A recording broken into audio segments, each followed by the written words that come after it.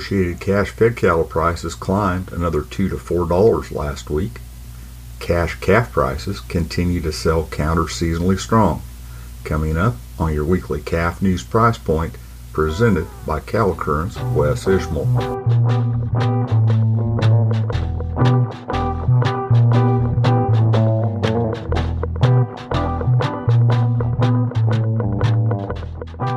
Hello, and welcome to your weekly Calf News Price Point podcast for the 16th of November, sponsored by Calf News.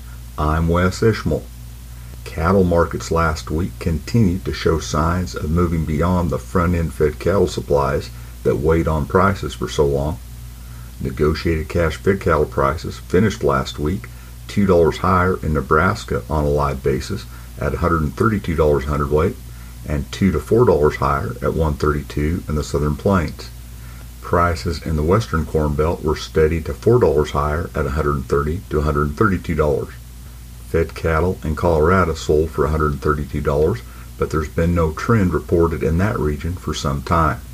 Dress prices were $3 to $5 higher at $207. Last week's 5-area direct average steer price was $131.47 a hundredweight on a live basis, which was $2.24 more than the previous week. The 5-area average steer price in the beef was $3.77 higher at $206.58. That was the highest weekly average price since June of 2017, according to Andrew P. Griffith, agricultural economist at the University of Tennessee, in his weekly market comments. He says the spring price peak in 2017 was just over $144 a hundredweight, but was short-lived. The difference in today's market, Griffith says, is that the market is in a position to sustain prices in excess of $130 for several months. Fed cattle prices are not likely to spike, he says, but to methodically increase. USDA's Economic Research Service increased the projected annual 5-area direct average steer price for this year by $1.25 to $121.31 a hundredweight in the latest World Agricultural Supply and Demand estimates. That was based on continued firm demand. And that's with beef production this year projected to be 53 million pounds more than the previous month at 27.88 billion pounds on higher expected slaughter of fed cattle and heavier carcass weights.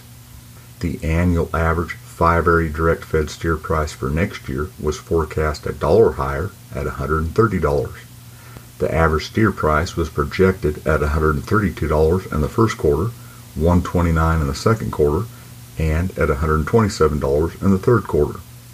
Total estimated cattle slaughter last week of 655,000 head was 5,000 head more than the previous week. Year-to-date, total estimated cattle slaughter of 28.9 million head was 844,000 head more, or 3.0% more than the same period last year. Total estimated year-to-date beef production through last week of 23.9 billion pounds was 601.8 million pounds more, or 2.6% more than a year earlier. Week to week on Monday, live cattle futures closed an average of 40 cents lower after the previous week's hefty gains and after receiving some spillover pressure from feeder cattle futures, which were squeezed by rallying grain futures. More on that momentarily. As mentioned at the outset, this week's price point comes to you courtesy of Calf News. Since 1964, Calf News has provided in-depth coverage of industry events and issues, along with market insight, management advice, and a celebration of cattle business people. Be sure to check out the latest issue at calfnews.net. You'll find a market outlook from CattleFax, discussion about new research looking at whether modified live or killed vaccines should be used pre-breeding, chat about forage sorghum as an alternative ration ingredient, and lots more. Take a look. Steer and heifer calves traded counter-seasonally stronger in most regions last week, mostly steady to $5 a hundredweight higher, with instances of $7 to $10 higher, according to the Agricultural Marketing Service. AMS analysts say There were places in South Dakota where very heavy supplies of calves were dominating the market and traded lower, as trucking was also an issue. The dwindling supply of yearlings traded mostly firm to $5 higher. Darrell Peel, Extension Livestock Marketing Specialist at Oklahoma State University, provides some counter-seasonal price perspective in his weekly market comments. In Oklahoma, auction receipts last week were 53.7% more than the previous week at 40,411 head. Yet, for the week ending November 12th, Peel says the average price in the state for medium and large number 1 steers was $184.95 a hundredweight at 450 to 500 pounds. That was $8.61 higher than the previous week. He notes calves denoted as value added by USDA sold for around $194, while those described as unweaned went for about $175. He points out that means the value added calves were valued $93.62 a head more than unweaned calves and $45.70 a head more than average calves.